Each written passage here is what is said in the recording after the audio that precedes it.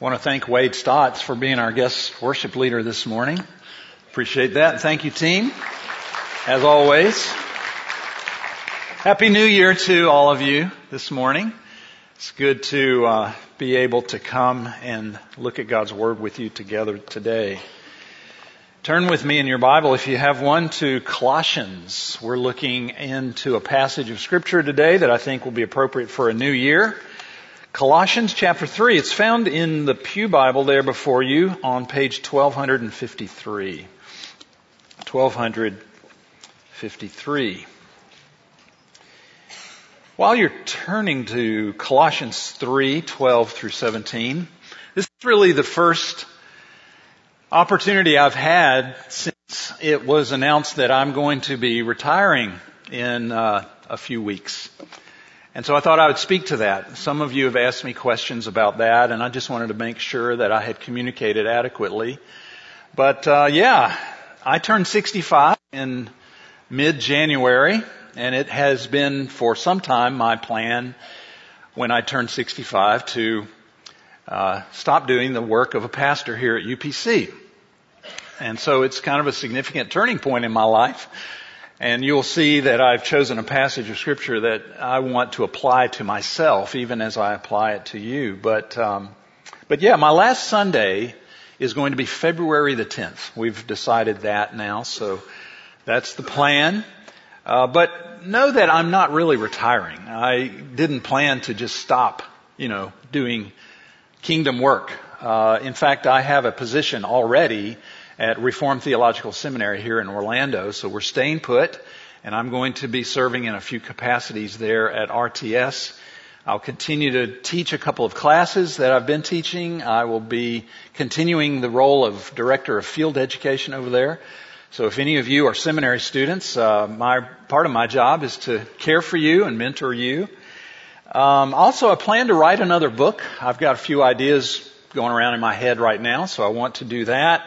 And I definitely want to travel with my wife and see our children in various cities. So that's the plan. But another question that many have asked is what we're going to do as far as worship is concerned. Our plan is to continue making UPC our church home. We do not think you are a congregation. You are our friends. You are our church family. And we need you just as much as we need the Lord almost. So I just want to say, and I will say this many, many times, but I thought I would take the opportunity to thank you for making the last 18 years of my life such a rich experience of the love and grace of God. It's been amazing. And I'm just looking forward to the next chapter. A lot of it is a little fuzzy. We will, after February 10th, take a little break. You won't see us around for a while. We need to get used to our new season of life. You need to get used to not, looking at me as your pastor anymore. So it'll be a change. And that's why I chose this passage of Scripture today, because we're going through changes. So that's the plan. I hope if that doesn't cover all your questions, you'll ask me. But I'm really looking forward to seeing what God's going to do in my life in the future, in my wife's life, and in the life of UPC as you continue to go forward in serving and glorifying the Lord here in this part of His world. Okay? Colossians 3. Let's look at it. Chapter 3 of Colossians 12 through 17. Hear God's Word. Put on then, as God's chosen ones, holy and beloved, compassionate hearts, kindness, humility, meekness, and patience, bearing with one another, and if one has a complaint against another, forgiving each other. As the Lord has forgiven you, so you also must forgive. And above all these, put on love, which binds everything together in perfect harmony. And let the peace of Christ rule in your hearts, to which indeed you were called in one body, and be thankful. Let the word of Christ dwell in you richly, teaching and admonishing one another in all wisdom, singing psalms and hymns and spiritual songs with thankfulness in your hearts to God. And whatever you do, in word or deed, do everything in the name of the Lord Jesus, giving thanks to God the Father through him. The word of the Lord. Thanks be to God. Let's pray.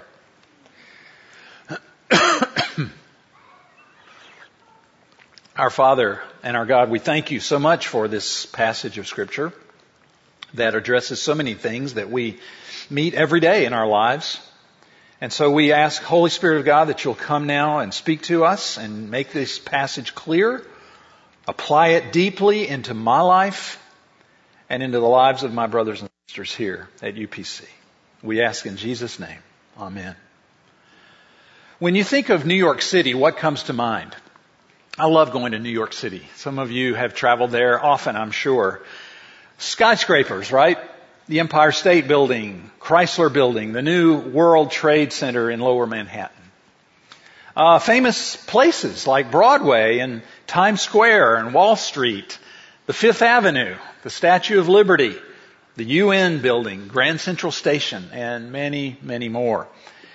Double-decker tour buses. You see a lot of them. Yellow taxis, a lot of those too. The Macy's Thanksgiving Day Parade perhaps comes to mind when you think of New York. And of course, masses of people of every social strata and ethnicity. Horns constantly blaring, shouting, pushing, shoving, getting ahead, getting lost, getting mugged. And of course, New York City will always be linked to the tragedy of 9/11. But in the center of Manhattan are 843 acres of peace and beauty. It's called Central Park. And now I know there is the occasional crime in Central Park, but most of the time, Central Park sits in calm contrast to the loudness and the rancor and the craziness that is New York City. There's music in Central Park. There's a zoo in Central Park. There's a beautiful lake where you can row a boat or a kayak in Central Park. You can ice skate there. There are playgrounds for kids. There's art and sculpture scattered throughout and beautiful bridges in the park. People are painting and reading and running and walking and talking with each other and playing chess and playing music. There's a big carousel in Central Park. You know, Central Park was designed by Frederick Law Olmsted and his partner Calvert Vaux. Here's what Frederick Olmsted had to say. It's on the screen.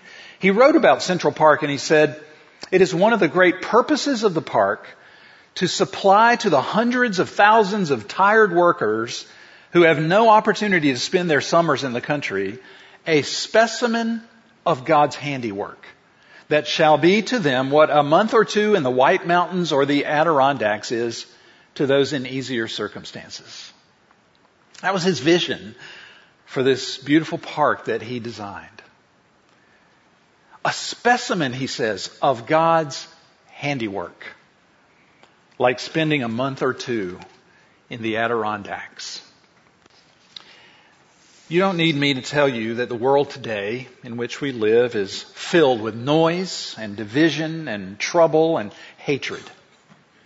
Think of what we've been through this past year. There have been several mass shootings, one down in Parkland, Florida, one in Santa Fe, one in Pittsburgh, and several others elsewhere. Think of the divisiveness that we've experienced this year in our country, the divisiveness of the midterm elections, the rancor over immigration and the Kavanaugh hearings, the persecution of Christians, as Ralph prayed for, in other parts of the world, particularly in China. So our world is a place of confusion and chaos and conflict, feuding and fighting and oppression and injustice.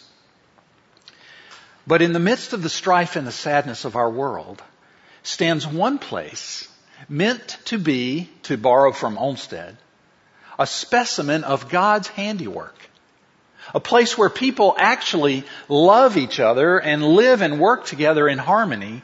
A place designed to reflect the very character and nature of God Himself. And that place, of course, is the church. Verse 15 of our text today says to let the peace of Christ rule That word rule means to let it govern or hold sway in our hearts, to which indeed you were called in one body. So we are to be a place where the peace of Christ governs all the time. Like I said earlier, UPC is going through a time of change. Change in the staff because of my upcoming departure. Change in the youth ministry. Many of you know that, hopefully you've heard, that we've hired a new youth pastor full-time. Our youth director, I guess, is the proper term. Change in the worship ministry. We're looking for a new person to lead our weekly worship. And change like these, it's always uncomfortable. It always creates anxiety. It makes us a little bit concerned. It creates questions and uncertainty. And Satan, who would love nothing more than to wreck local churches like ours, would love to see us distrust one another, take our eyes off our mission, make us stop volunteering and loving and reaching out to other people. And we could choose, if we so desired, to respond to these changes like the world does, instead of showing the world what Jesus looks like. And no telling what 2019 holds for you personally. It certainly holds a lot of change for me. I haven't even thought through the many changes that I'm going to have to deal with. But what will happen this year in your family, I wonder? This time next year, will your health be the same as it is right now? You don't know. What will happen to your savings this year? Certainly have seen a lot of change in the stock market in the last few weeks. And what about your children? Those of you who are married with kids, will you see your kids being further along spiritually than where they are right now? We don't know, do we?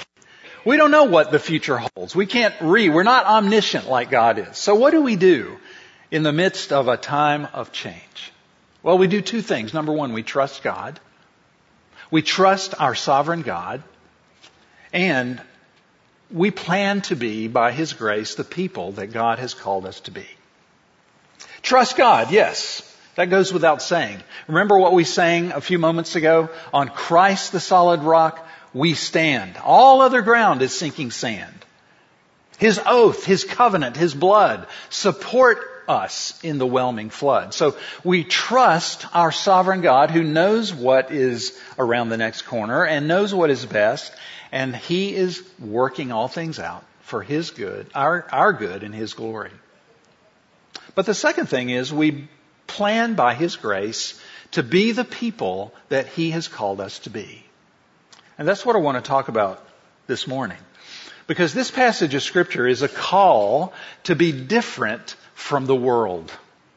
And essentially, it's a call to be who we are. Earlier in this very chapter, Paul tells us who we are. He says we've been raised with Christ, verse 1. He says we've died with Christ, verse 3.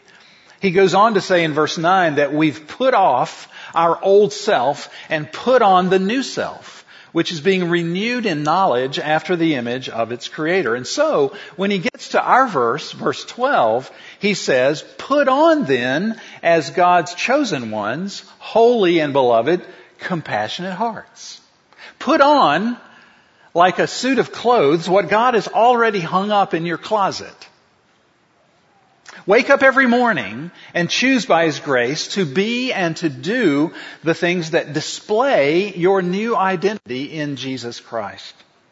So let's flesh that out for a few minutes. What kind of people do we need to be? 3 things I want to bring to you this morning. They all start with G, so it's easy to remember. God calls us to be a gracious people, a genuine people, and a grateful people. Let's start with that first one. In the new year, let's be a gracious people. Look again once more at verses 12 and 13. It says in verse 12, to put on compassionate hearts, kindness, humility, meekness, and patience, bearing with one another, and if one has a complaint against another, forgiving each other. It's been a crazy week in my home. For Christmas, all of my kids and grandkids came. My stepmother came. My wife's mother came. We had, at one point, 22 different people in our home. It's not a huge family room. From the age of 2 up through 94. My wife and I are 64, so, we're the matriarch and patriarch, I guess, of this growing family we've got. 11 grandchildren. We had them all here. Praise the Lord. We love them all, but I tell you, later on this morning, many of them will be here. If you see a group of people who are looking wild-eyed and bewildered and haggard and tired, that's probably my family.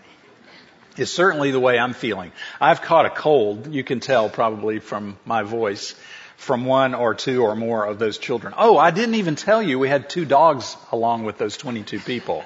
One, an 80-pound Great Dane. I've already decided to make a policy. No more dogs. Come see us. Don't bring your dog. But it's been a week-long picture of the church. Diverse people living together, trying to live together, loving one another in harmony and peace. Notice how honest Paul is here in this passage. He assumes there's going to be conflict. It sort of undergirds the whole passage. He's saying in this passage that you're going to have to put up with each other at times. You're probably going to have a complaint. He uses that word against somebody else in the church. You're going to differ with each other. You're going to have different political persuasions, different theological views, different tastes in music. Some of you probably don't like the music that we have here on Sunday morning. That's to be expected. We're a very diverse group of people. But the basis of our unity is not agreement. That's the mystery and magic of the Church of Jesus Christ. The mystery or the basis of our unity is Christ Himself. That's why we don't have to be unanimous about everything. We can belong to different political parties. We can take different sides on baptism and other issues. We can choose to educate our children in different ways and still come together day in and day out to love and worship and serve and learn and disciple one another. Why? Why can we do that? Well, the truth is because we're all the same in terms of we're all sinners. We're all sons and daughters of Adam and Eve, but God has given to us all grace. Grace, we have that in common. And because we've received grace from God, we can give grace to each other. Paul says in verse 13, as the Lord has forgiven you, so you also must forgive. The root word of forgive in that passage is the Greek word charis, which means grace. And so we've received His grace. Let's give it out to one another. To forgive another person. What does that mean? It means to cancel their debt. It means to take them off the hook. To let them go. To forgive means to say to somebody else, you're safe with me. I will not expect payment from you. I will not even the score. See, that's what God did for us. He forgave your sins. He canceled your debt that you owed Him and paid it Himself by dying on the cross. Now go, says Paul, says God, and do likewise. Those things in verse 12 that I read, compassion, kindness, humility, meekness, patience, those things are in very short supply out there. I'm sure you, as I did, experienced that shopping and going to the Waterford Town Center and standing in line at Walmart. But they need to be in abundant supply in the church. God says, let grace overflow in your life. Toward your spouse, toward your children, toward your parents, your friends, your coworkers, your neighbors. Be a specimen of God's handiwork in a needy world. So let's be first of all, gracious people. Secondly, the second thing I see Paul teaching us here is to be a genuine people. And by that I mean honest or real. Be a real people. Be an honest people. Look at verse 16. He says, let the word of Christ dwell in you richly, teaching and, here's the key word, admonishing each other in all wisdom.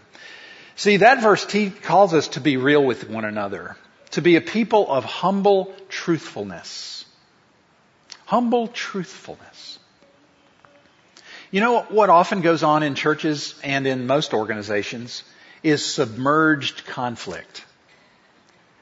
It's submerged because people avoid each other many times, or they avoid sensitive subjects. They don't look each other in the eye. They speak negatively of others behind their back. They pretend that all is well when it really isn't.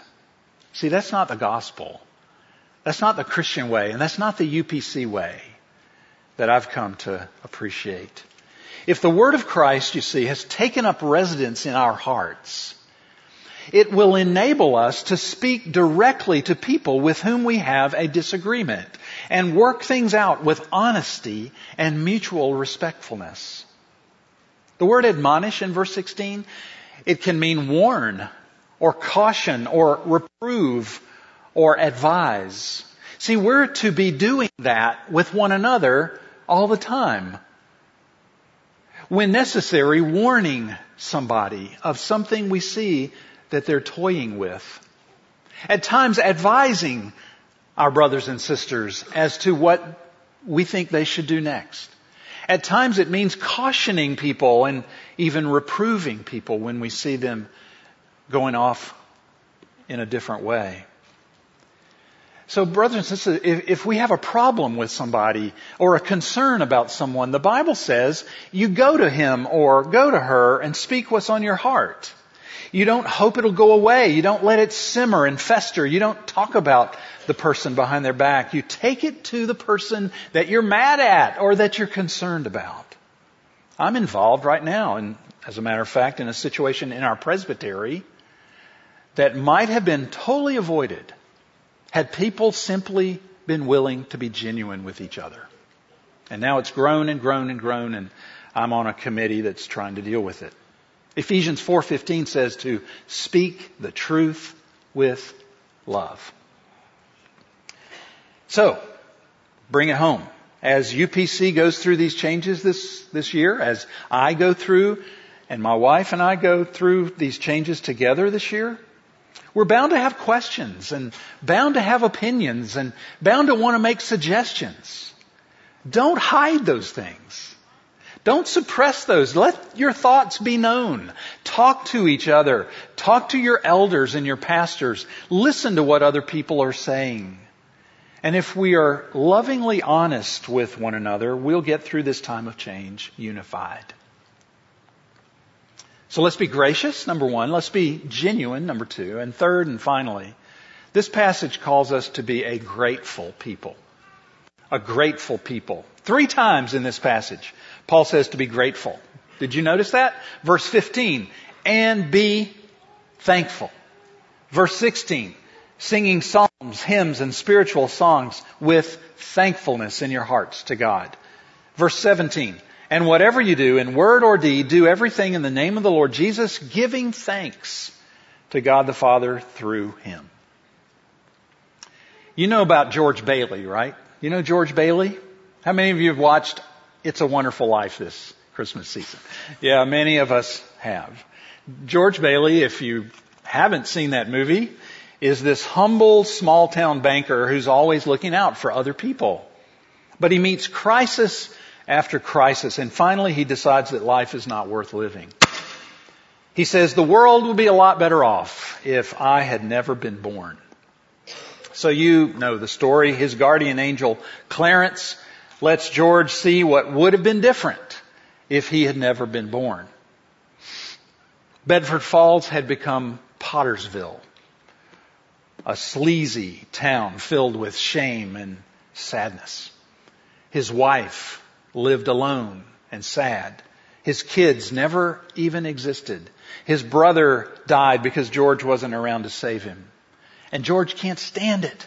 After seeing what life would have been like if he'd never been born, he begs Clarence to let him live again, and his heart becomes transformed with gratitude and joy. He becomes a thankful person.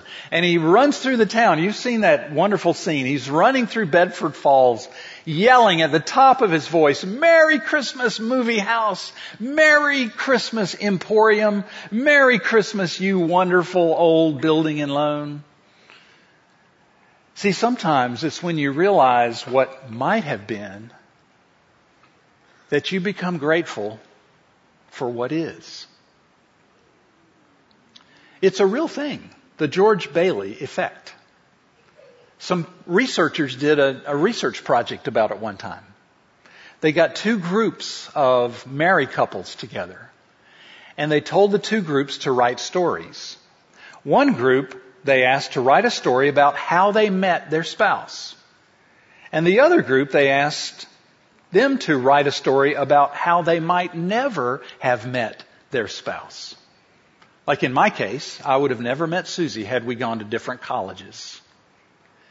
So the two groups write these stories. One group, how I met my wife or how I met my husband. The other group, how I might never have met my spouse. Well, when the two groups had finally written their stories, the researchers brought them back in and asked them to report how happy they were in their marriage. The result? The couples who told about the ways that they might not have ended up with their spouse reported being much more happy with their relationship than the folks who simply wrote about how they had met their spouse. See, they were more grateful for and more in love with their spouse because they considered what life would be like without them. Let the peace of Christ rule in your hearts, to which you were called in one body. And Paul says, be thankful. Thankful for what? Everything. For your family and your friends. For whatever measure of health you've been given. For prayers answered and prayers not answered. For gifts given and gifts taken away. Thankful for what you have. Thankful for what you don't have. Thankful for UPC and what God has done here in this place for the last 28 years or so. And thankful, of course, for your brothers and sisters in Christ. Think of life without such things, and it'll help you become more of a grateful person. Think of life without Jesus, if you can. What if Jesus had never been born? Never born in the manger of Bethlehem. What if Jesus hadn't come? If he hadn't lived a sinless life or died on the cross or risen again? Think of it. You'd still be in your sins today. You'd be without God and without hope in the world. The best you could do would be to try to get pleasure out of the fleeting pleasures of this world. And when you die, you'd experience banishment from the presence of God forever. What Randy Alcorn calls a place of ongoing suffering coupled with eternal boredom. Think of that. Think if Jesus had never reached out to you with his redeeming love and grace. Think if he'd never forgiven you, never adopted you into the family of God, never listened to your prayers or given you his Spirit. What if you were not one of, says in verse 12, God's chosen ones, holy and beloved? It's painful, isn't it? To think of not having those wonderful things. But thinking of it that way will help you grow in gratitude for what you have in Jesus Christ. See, friends, if you and I can just get a little bigger glimpse of the good news that we've been chosen by the God of creation, that he has made us holy in Christ, that he has loved us with an everlasting love, do you understand how transforming that would be for you, for your loved ones, and for our church family? Do you see what a blessing we would be to East Orlando if we as a body simply remembered who we are and lived that way intentionally each and every day? The church is supposed to be, like I said earlier, like Central Park, a new kind of community. The one place on earth that people could go to see a specimen of God's handiwork. So let's do the two things I mentioned earlier. Number one, trust in a sovereign God as we go through these times of change, and be a gracious, genuine, and grateful people by His grace. Let's pray. Father, thank you for treating us with such grace and patience.